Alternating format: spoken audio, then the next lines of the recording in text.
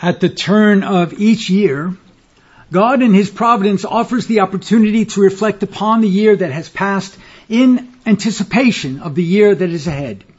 It is a time to reassess the past so that we may reassess, plan, and strategize for the realignment of our world and the advancement of the kingdom of Christ.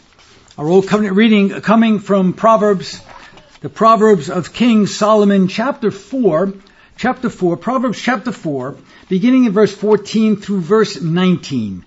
Chapter 4, beginning in verse 14 through verse 19. Beloved of the Lord, this is the word of God unto us this morning. By inspiration, the King of Israel says this: Enter not into the path of the wicked, and go not in the way of evil men. Avoid it. Pass not by it. Turn from it, and pass away. For they sleep not, except they have done mischief, and their sleep is taken away, unless they cause some to fall. For they eat the bread of wickedness, and drink the wine of violence. But the path of the just is as the shining light that shineth more and more unto the perfect day. The way of the wicked is as darkness. They know not at what they stumble. Matthew chapter 5, Christ speaking, beginning in verse 14 through verse 18. By the same Spirit that moved Solomon, Christ being God Himself, which moved Solomon in the past, speaks to us in Matthew chapter 5. Ye are the light of the world. A city that is set on a hill cannot be hid. Neither do men light a candle and put it under a bushel, but on a candlestick, and it giveth light unto all that are in the house. Let your light so shine before men, that they may see your good works and glorify your Father which is in heaven. Think not that I am come to destroy the law, the prophets. I am not come to destroy, but to fulfill. For verily I say unto you, till heaven and earth pass, one jot or one tittle shall in no wise pass from the law, till all be fulfilled. This is the word of the Lord. The grass withers, the flower thereof fades away, but the word of God stands forever, and by His holy word is the gospel presented unto us again this day. Now the question that we must consider, especially now in the new year, is not, do we want truth? Of course, that's a given. We want truth to prevail. So the question is not, do we want truth, integrity, and liberty to prevail in both the civil realm and the church realm and the realm of the nation and the world? But the question isn't, do we want it or don't we want it, but how do we achieve it? Secondly, perhaps more importantly, the question is, once we achieve it, let's say, for instance, we do achieve these things, how do we maintain it? In the realm of the church, the only way to maintain biblical integrity and the truth of God's word is to only allow redeemed, born-again men in the pulpits. A regenerate man will consistently admonish his congregation toward a love and passion for the things of God. And that's what we need. We need men who are sold out, who are intoxicated for the word of God, sold out for the service of God, which means that they will have to be men of self-sacrificial passion. In other words, for those men, there is a steep price to pay when entering into the pulpit ministry. Of course, it is not without its blessings, but make no mistake about it. It is a commission riddled with many sorrows, many challenges. Therefore, only men of the regeneration, because they are empowered by the regeneration of God, can succeed in that calling. And that is what it is. It's a calling. It's a vocation. The problem is that not many men are willing to ask the hard questions concerning the regeneration, and God's call and the price one has to pay. And as a result, we let anyone into our pulpits. But as the Lord Jesus Christ says, not many in that day will truly be Christians. Because not many that say, Lord, Lord, are actually redeemed souls. The pulpit ministry is not a business endeavor. It's not something that someone says, gee, I think I'll choose that as my business. No, it's not that at all. It's a life's calling. It's a vocation. Therefore, if unregenerate men are allowed into the pulpits of Christ's church, they will, and I do not say that they might, but rather they will definitely, absolutely, without doubt, destroy the witness of the gospel and the people under their pastorate. In the civil realm, the only way to achieve national fidelity, no matter who is in political power, is to be sure the law of the land is the law of God, the Creator. Otherwise, you will have unjust laws. You will have laws of men and not the laws of God. And in the months before Lee's surrender at Appomattox in 1863, the Reverend Joseph Stye, a Georgia soldier of the 53rd Regiment of the Confederate Army, in an appeal to the Confederate States, wrote a treatise called National Rectitude, the Only True Basis of National Prosperity. He said this: in arranging the evidence of our grand national duty, it becomes us to remember that God is the one great witness of earth. On this subject, he testifies in two ways: by his word and by his work. National rectitude therefore demands national consecration to the which is his kingdom, which is established by the word of God. Man has but two possible objects of supreme pursuit: God or the world. The very first work of life is to choose between them, end quote. So the question is, God or the world? Stiles understood that ideas have consequences.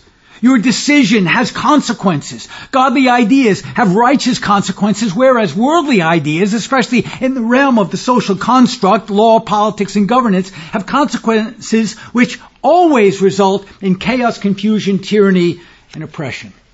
And once chaos and confusion results, great sorrow is one of the consequences. So every thought, every idea, and ultimately every action is based upon an individual's belief system. These ideas are all part of our worldview. All part of a worldview based upon a particular set of beliefs. And this is why when we vet a churchman, whether it's an elder or a deacon or a minister or a civil leader, in fact, whenever we vet any of these men in office, we should ask the question. And these are the questions which we don't usually ask. When vetting anyone, we ask the question, how will you use your office to advance the kingdom of God on earth? Could you imagine asking a senator, a congressman? Usually what we say, well, what are your policies? What will you support? Do you support this? Do you support that? No, how will you advance the kingdom of God on earth? And what you're actually asking is, what is their world and life view? If they have a compartmentalized view of the world, they will ultimately negate the Word of God in its application to government, law, politics, economics, and every other aspect of God's world. And this truncated view of the world will destroy the world, as we have witnessed throughout the history of the American church and the American nation, especially in our modern day. Now, by definition, once again, worldviews are made up of a network of basic assumptions and presuppositions and perceptions by which man consciously or subconsciously interprets reality and by which all men judge reality. And this means that a man's particular worldview provides the necessary framework by which he determines right and wrong, good and evil, what is good, what is right, what is permissible, what is not. So it's a framework by which he determines what is just or unjust, what is moral, what is immoral, what leads to freedom, or what leads to tyranny. It is also the framework which provides his sense of what type of government, law, and public policy is best for man and society. Now these ideas, or these worldviews, will either be theocentric, or Christocentric, or humanistic, either God-centered, Christ-centered, centered upon the Bible, the law of God, or it will be man-centered. Either God will be God, or the men of the state will seek to be God. The world that God originally created. When we think back about God creating the world, He said it is good. The world that God originally created was made good. Everything was good. The culture was good.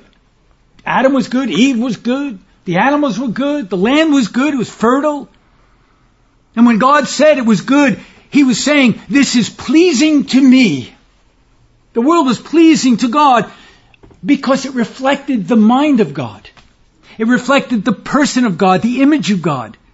Adam did not have to remake the world into which he was born. The world was already made good. The culture was good. There was no need for its repair, no need for the remaking of the world. It did need maintenance, absolutely, but it was good.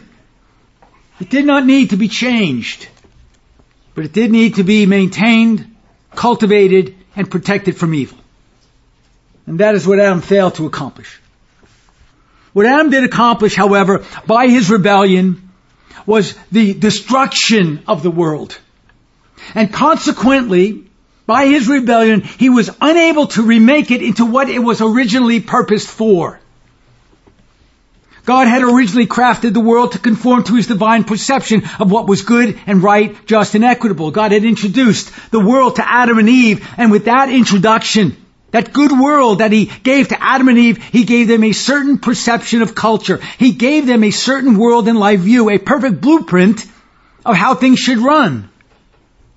So he creates the world. He says, this is how it should be. This is what I want you to maintain. This is what I made, and this is what you are to maintain. I created it good. You need to keep it good. No change is needed. But all that ended when Adam adopted another perception, another worldview, another blueprint of what the world should be. And as soon as he adopted another idea, because as a man thinketh, so is he, as soon as Adam adopted another perception, another worldview, another blueprint, which was distinct from the Creator's, he acted upon it. Adam's wrong perception of the world caused him to recreate a world which was anti-God. And since Adam wanted to be as God, he decided to create a world in his own fallen image.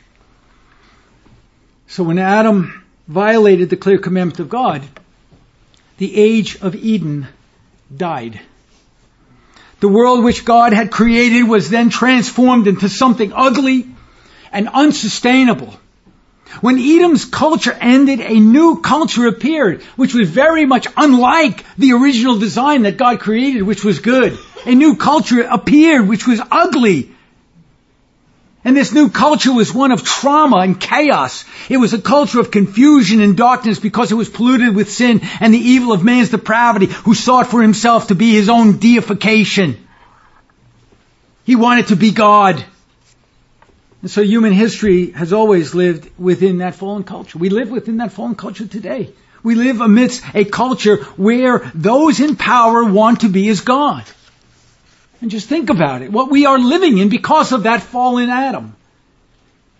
Man, as God seeks to change the parameters of law and justice, he seeks to redefine biology, transforming men and women into women and men, and they seek to change the laws of marriage and the laws of gender by destroying the laws of logic. They seek to control the lives of their subjects by controlling their income, their travel, their health care, their businesses, their energy, their food, their means of self-defense, their language, what they can say and what they can't say, what's forbidden, what's not forbidden. Their education, their media, their churches, and even the weather. All because they seek to be God. They seek to transform the culture into something unrecognizable through their coercion. And when men in power lose themselves to the notion that they can be as God, we are on the precipice of revolution. There is, however, a marked difference between the world into which Adam and Eve were thrust into after the fall and the world and culture that we now experience. There's a difference between what Adam and Eve had to deal with after the fall and what we deal with today. And the difference is Christ has come. Whereas Adam and Eve only had the hope of the cultural restoration, we have the actual manifestation along with the power of that cultural restoration through the resurrected Lord and the sending forth of his Spirit, which came to the world at Pentecost. So we have been made into an exceeding great and strong army with exceeding great and precious promises of victory and dominion as a result of the conquest of the Messiah. And while we are sheep before the great shepherd, And that's what people love to say. Well, we're just sheep. Well, it's true. The Bible does say that we're sheep. But we're the sheep of the great shepherd. And before the great shepherd, we are sheep. But before the men of the world, we are lions. When Adam and Eve sinned, it was the end of their world. But it was not the end of the world. It was the end of Eden, but it was not the end of the world. It was the end of their world. It was the end of Eden. They would still be responsible to fix it. They still had to be responsible to fix what they destroyed. But now they would have to fulfill that mandate in a fallen world by the sweat of their brow. My dear friend, Dr. Thomas Smedley observes, he says, and I just love these quotes, and I would use them everywhere that I am allowed to use them because they're so potent. He says this, ages end. The end of a culture appears to those in the midst of the trauma to be the end of the world. Most people go inert, hunker down, and wait to see what happens next. Many panic and embrace bizarre extremes of thought and behavior. From time to time, however, a remarkable leader emerges to lead the way to a more sustainable social reality. There's always hope. Adam and Eve had to lead the way for a more sustainable social reality, and the only way they could do that was to reject their fallible reason and look to God's revelation. What Adam and Eve had to do was leave off their worldview and adopt the worldview that God had originally given them. What America and the world faces today is what Dr. Smedley calls the world that John warned us about. A world where the systematic structure of thought and action asserts that God can be safely ignored. Beloved of the Lord, God cannot be safely ignored. But the world believes that God can be ignored. And this active ignoring of God is anti-religion. But it is a religion nevertheless. It is a religion which has a professed deity, but it is a deity which can be ignored, or in some cases redefined according to the ideas of the individual or the state. And that religion is called atheism, which by definition is the religion of unbelief. The logical consequence of atheism, now notice, we are in the midst of atheistic culture. And the logical consequence of atheism, where God can be safely ignored, is revolution. Make no mistake about it.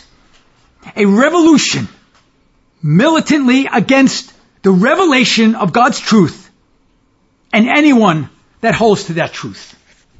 We are living in an age of revolution characterized by confusion, chaos, and darkness, morally, legally, economically, medically, militarily, and socially.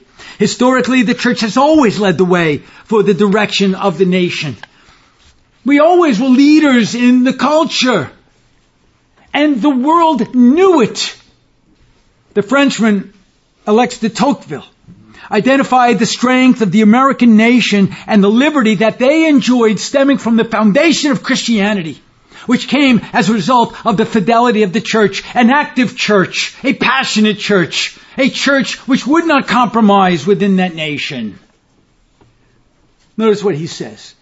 The Americans combined the notions of Christianity and of liberty so intimately in their minds that it is impossible to make them conceive the one without the other. You cannot have liberty without Christianity. Make no mistake about that.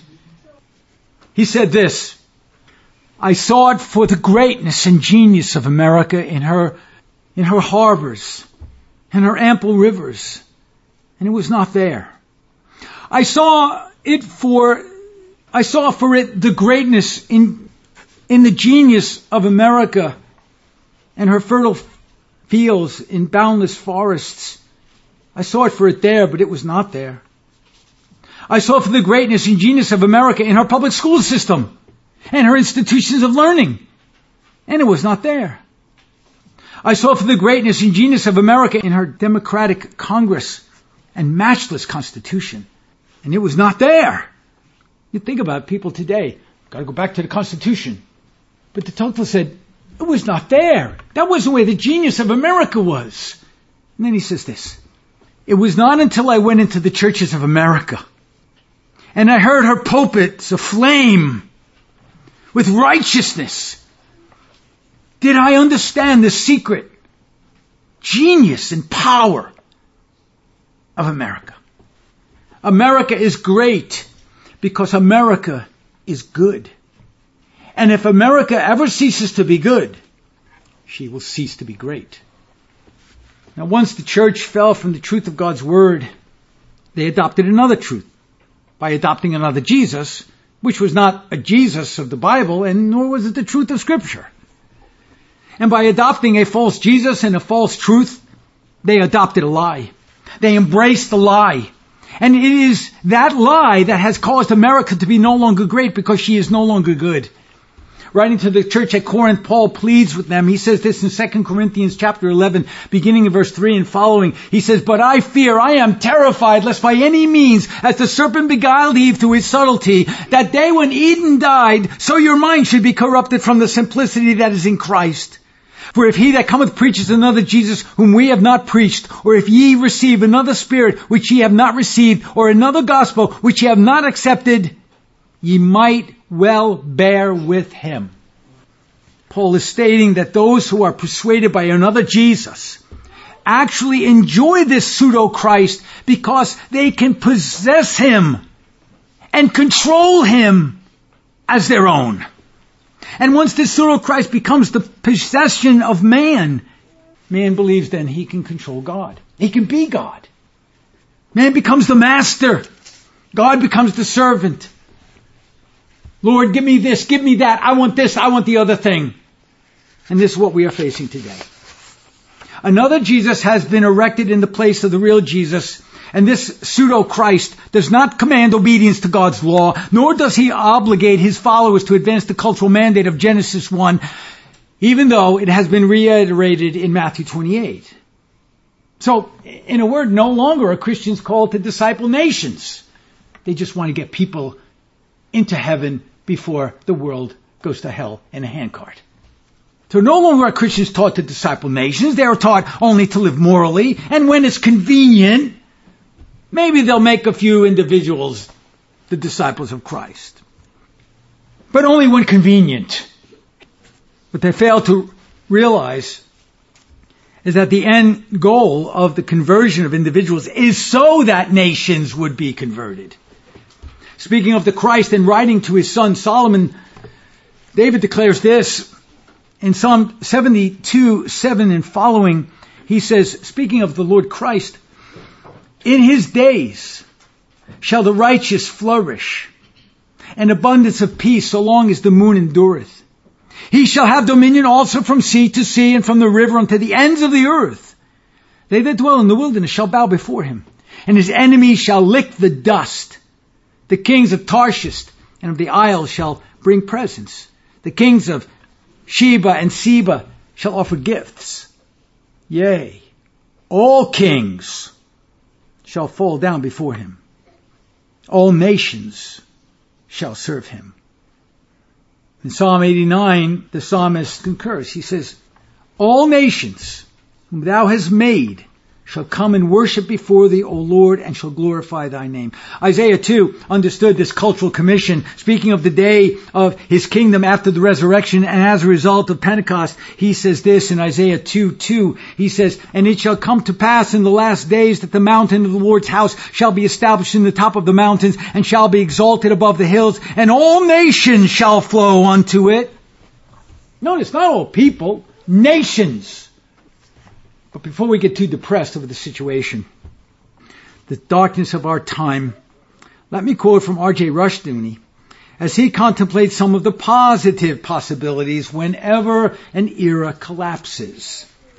He says this: "The end of an age is always a time of turmoil, war, economic catastrophe, cynicism, lawlessness, and distress. But it is also an era of heightened challenge and creativity, and of intense vitality. And because of the intensification of issues and their worldwide scope, never has an era faced a more demanding and exciting crisis." You think about the way he's thinking. Think about what he's saying. a more demanding and exciting crisis. We look at a crisis as a horrible thing. This is an exciting time. A time of great change. Dr. Smedley has the same view when he says anxious times, troublesome times, sometimes call forth greatness and inspire extraordinary gifted thinkers. At rare moments in history, an exceptional public figure gathers material from the wreckage swirling in the maelstrom around him and crafts from the debris a new ark, a new vessel for the identity and aspirations of the people. And then millions of lives are then changed. It's all about perception. It's all about how you perceive the world around you. Since all judgment and justice is based upon a particular set of presuppositions whereby judgment and justice is weighed, if those presuppositions are not based on an epistemological system of perfect righteousness, equity, and truth, which is the law of God, the justice system unravels, liberty is lost, and a culture is then plunged into chaos. And once that happens, the enslavement of an entire civilization results. Any decision, law, or public policy which uses another standard other than the standard of God's truth cannot bring about liberty, safety, or prosperity. And since all law and public policy is actually the legislation of morality, the question is never morality or no morality, but whose morality? The question is whose law? Whose idea of judgment? Whose idea of justice? Whose the idea of equity? Upon whose religious assumptions would law or public policy be based upon? Those are the questions. Throughout the history of the world, and especially in the development of Western civilization, the Bible, both Old and New Testament scriptures, have been the textbook for liberty and the formation of a righteous civil government. If a nation desires liberty, it must be based upon the unchangeable absolute truth of God's revelation, because where the Spirit of the Lord is, there is liberty. Joseph Stiles was begging the Confederacy. He was begging the Confederacy to adopt the revelation of God's Word, including its laws of justice and public policy, as their only source of truth, judgment, and justice. He believed that by rejecting God's revelation as the only epistemological foundation for a coherent philosophy of government that does not devolve into tyranny, despotism, totalitarianism, socialism, communism, or chaos, justice had to be based upon the Word of God. He understood that if the Confederate States were to be set at liberty, they had to be set at liberty under God. Note both his accusation and his solution. Quote, "But mark, sir, if you please, you object to my proposal that our country should seize this favorable juncture and struggle up to a higher standard of Christian virtue. I put it to the history of man, the constitution of things, the Word of God, and your own intelligence and candor. Do you not shelter all the causes of your national calamities? Do you not keep at work in full force all the powers that afflict the country? Do you not curse your native land by dooming her to the eternal endurance of the degradations and distresses which she feels she has already borne too long? But I have a more serious accusation to table against you. I charge you with placing your country's neck upon the executioner's block. God rules this world, and rules it by one thought: reconstruction after God." Think about these men. Who were these people? Where are these people? Where are these people today? Where's the conviction today? We're asleep. And the churches are asleep along with us. So he, along with Henry Thornwell, believed that whenever a governing political economic system is based on man's finite, fallible, and fallen nature, government, law, and public policy becomes unpredictable. They were headed in a situation which they could not predict. They didn't know what was going to happen if not based upon God's Word. And whenever there is unrestrained unpredictability in law and government, it easily devolves into oppression, because man by nature without restraint is tyrannical. And this is where we are today. Now, just before the surrender of Lee's Northern Army and the subsequent defeat of the Confederacy, Henry James Thornwell, petitioned the General Assembly of the Presbyterian Church. Just think about it. He went to the church. He knew with the power of God or where it should have been. So he goes and he petitions the General Assembly of the Presbyterian Church to consider pressuring the Confederate States of America to adopt the law of God as the only standard of justice. You see, in those days, the church meant something. The ministers had a word to say about where the country was headed. He said this, "Nevertheless, we the people of the Confederate States directly acknowledge our responsibility to God and the supremacy of His Son, Jesus Christ, as King of kings and Lord of lords, and hereby ordain that no law should be passed by the Congress of these Confederate States inconsistent with the will of God as revealed in the Holy Scriptures." I mean, you've got to love it. His proposal by the General Assembly of the Presbyterian Church was rejected. It was rejected. Outright rejected. And on the afternoon of April 9th, 1865, the hope of the Confederacy was dashed to pieces. And so to adopt another law construct is to adopt statist law, which is revolutionary, atheistic, and which always devolves into total despotism. Once another standard of law is adopted, a legal revolution begins. Its goal is tyranny and oppression. Now, the 18th century scholar Groen van Prinsterer observed this: secular liberalism is but an ideological way station on the road toward an atheistic society ruled by a totalitarian state. Let me read that again. Secular liberalism is but an ideological way station on the road toward an atheistic society ruled by a totalitarian state. Once the ideologues of atheism take control, the entire culture erodes.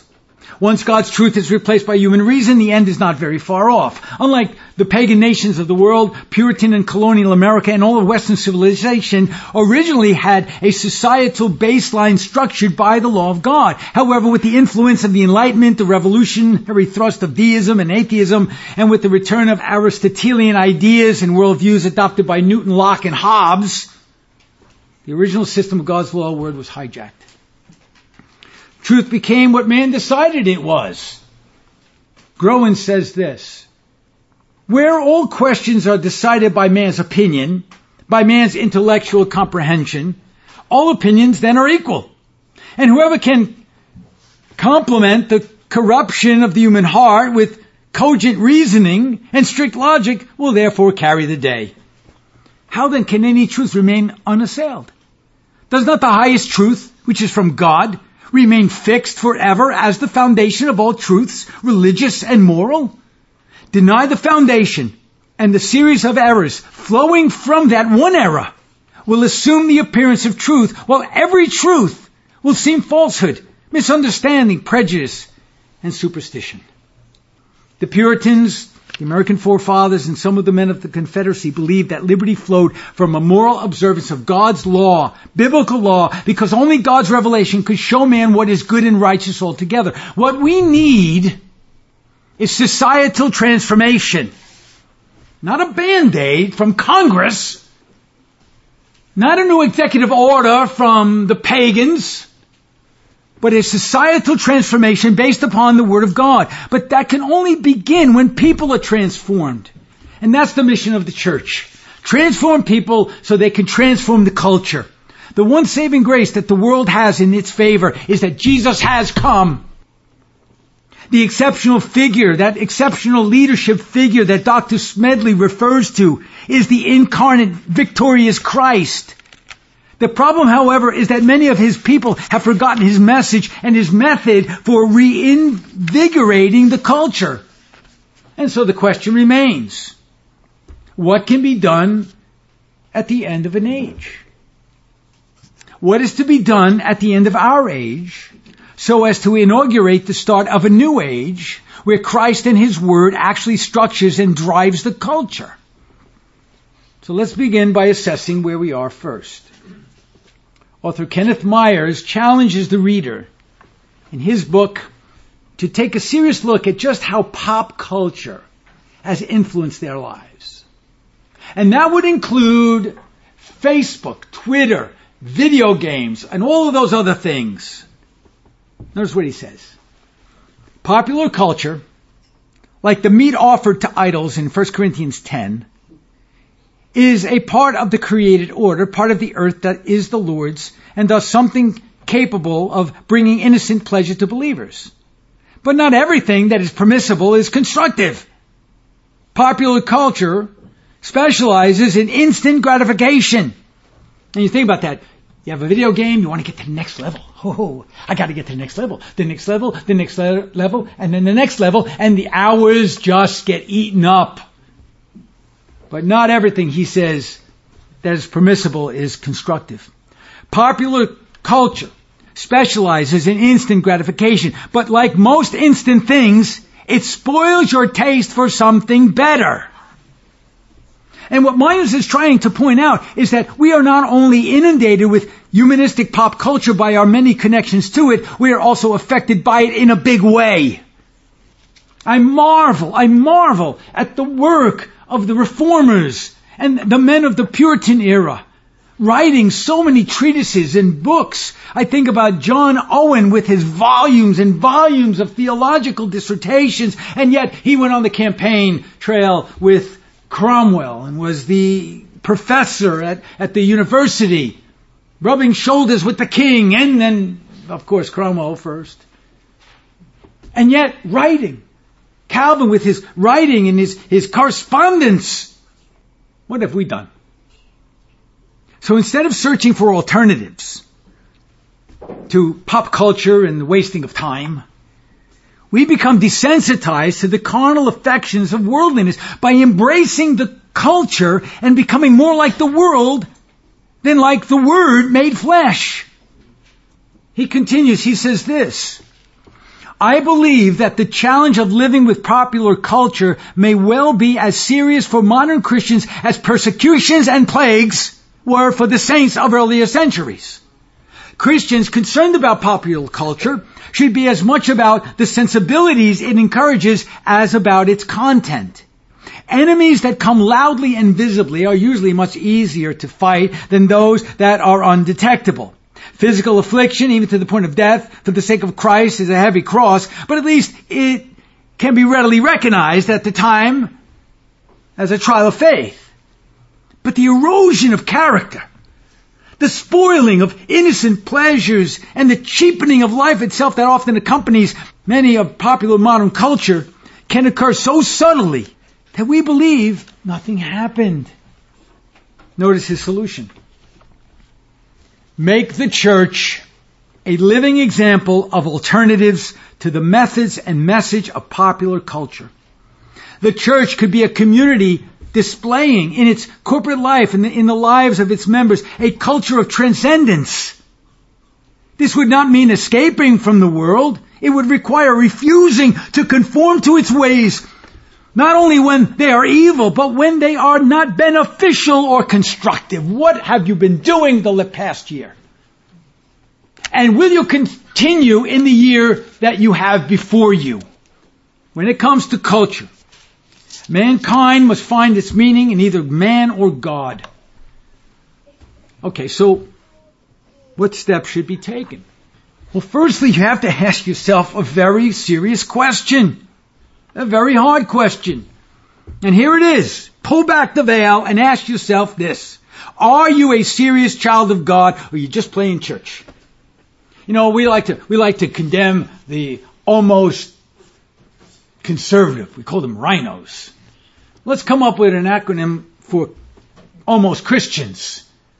Are you serious about God and the transcendence of the culture? Ask this question. What is your life's purpose?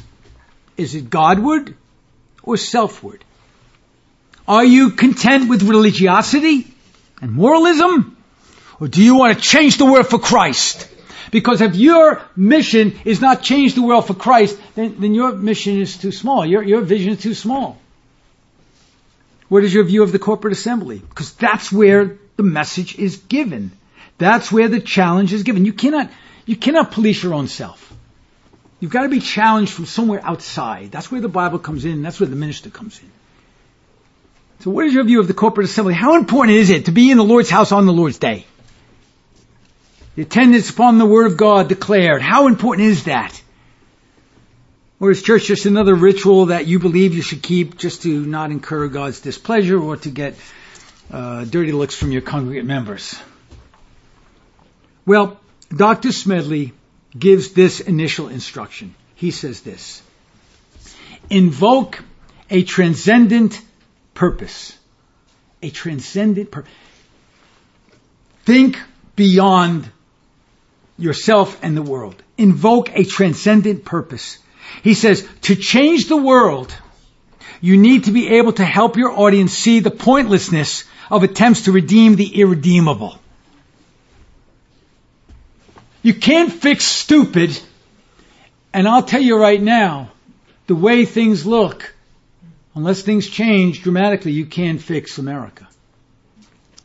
While Smedley is absolutely correct, his advice, however, is only for the serious professor of the Christian faith. And so, as we begin this new year, you ask yourself these questions. Am I serious about the worship of God, the corporate assembly of the saints, getting involved in the body of Christ, the attendance on the Lord's day together, to hear the word expounded, and to talk about the things of God together? Are we serious about the advancement of the crown rights of King Jesus in the marketplace and among the nations? Who are we? Ask yourself the question, do I really possess a transcendent purpose Godward? Or am I just deceiving myself? You see, when Christians finally become serious about the things of God, then perhaps the church will finally emerge once again from its sequestered pietism and its navel-gazing slot to engage the culture instead of retreating behind its four-wall ghetto. Then, and only then, we might see the revelation of God's truth set forth in the nation once again. Only then will the transformation of the souls of men and the soul of the nation begin. May God be pleased to grant to us mercy upon the Church of Christ and the nations of the world in their charge. This we shall do, God helping us. Amen.